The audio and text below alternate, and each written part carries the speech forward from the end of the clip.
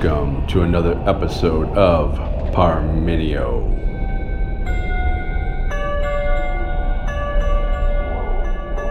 What does the Chief of Staff do? Positioning the role for clarity and purpose.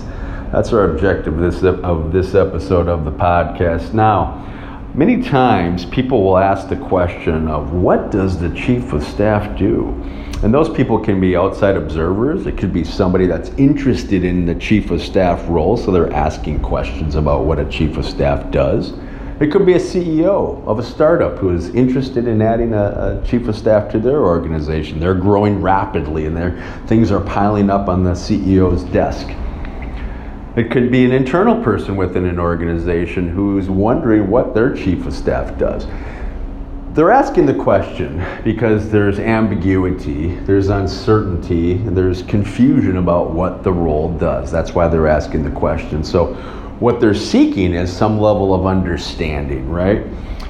When we think about an organization and we think about how we want to get people all moving in a similar direction to the same goals, we start with vision.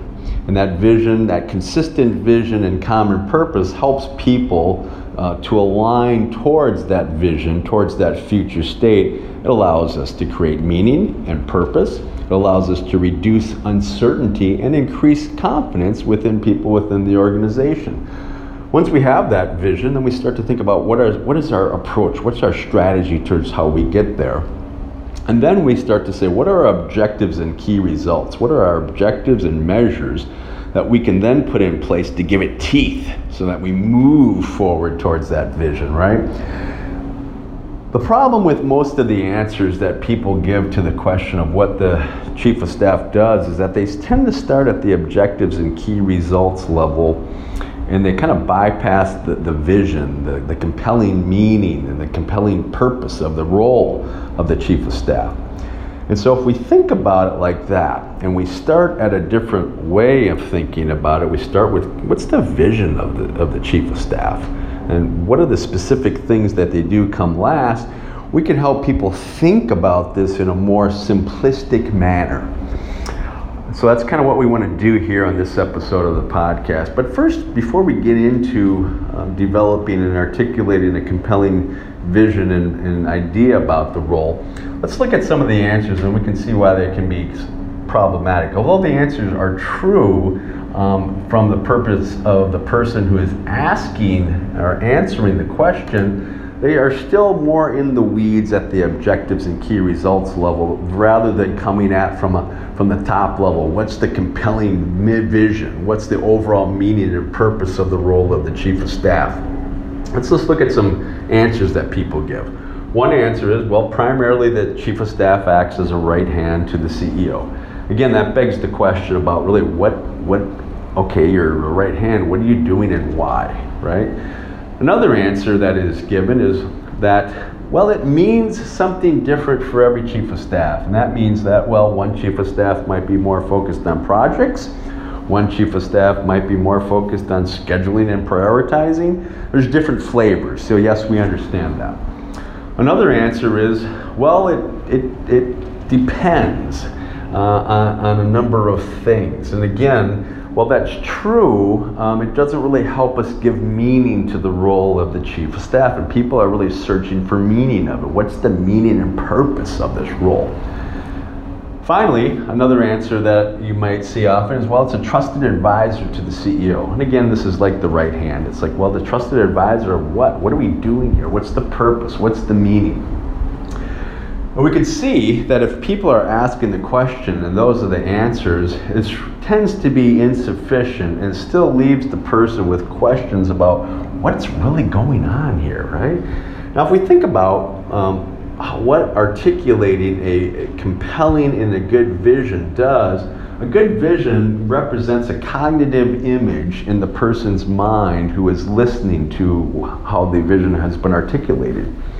And they can then take that vision and use it to create a cognitive map that underpins how they think about how resources are used within an organization. We know this from research by Avery that has been done. So vision is important for a number of reasons. It gives meaning and purpose. It reduces uncertainty and increases confidence about what is actually going on in my world.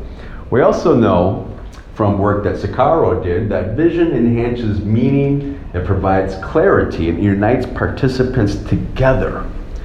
So if a new chief of staff is coming on to our organization and the CEO doesn't articulate it in a way that provides meaning and purpose, for me as somebody within that organization, I can be uncertain about it. And I can have a lack of confidence about it, right? The way it's presented to me will dictate those things. On the other hand, if it's presented in a way that has an overarching vision and helps me to understand how it fits within my cognitive map of the organization, it starts to make sense to me. I start to see how this position works and how it interacts with other resources in the organization so I can better interact with it. Now, if we think about it that way, we can pull the role back up a level and talk about it at the highest level. And if we think about what the overarching mission and sense of what the role really is, no matter what specific things you're doing, it is to advance the agenda of the CEO. Now, if we think about what the agenda is, that's the vision of the CEO, the values, the culture, the team that the CEO wants to put in place, the objectives, the key results, and the strategy. Those tend to be the things that will embody the agenda of the CEO. We're going to come back to this on another podcast on part 2, but we want to finish that here. So, if we think about it in that way, and we can want to articulate it that way, what we can say about the role of the Chief of Staff to give it a greater sense of meaning and purpose is that the Chief of Staff drives and implements the CEO agenda, the agenda of the CEO. And how they do that is that they orchestrate or synchronize the people within the organization and what they're working on, the processes and the projects through the operating cycle. They keep things moving through the operating cycle. And, for example, I might have skills associated with stakeholder management, or organizational change, or goal-setting best practices.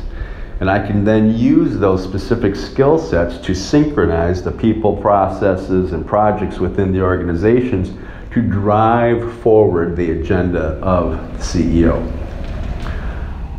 Starting at a higher level, giving it meaning and purpose allows people to have a better understanding of how the role fits within the organization.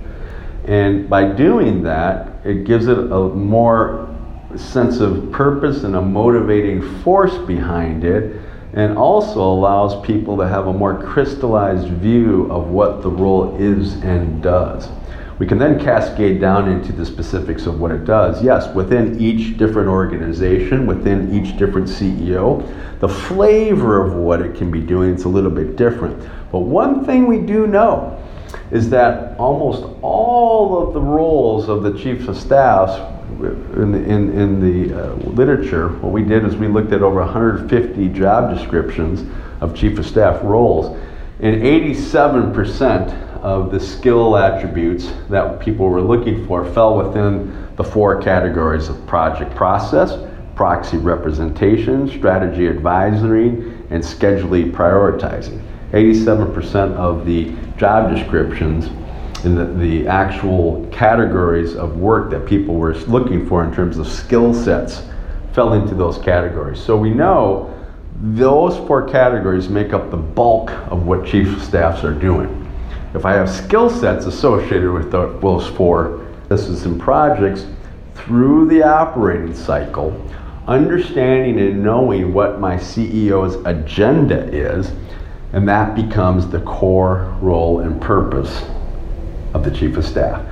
On our next podcast, we're going to get into a greater level of detail about the agenda of the CEO. We're going to use Mark Benioff's V2MOM example, and that stands for Vision, Values, Methods, Obstacles, and Measurements, to better describe how you can take the agenda of the CEO and wrap around that to be a more effective Chief of Staff.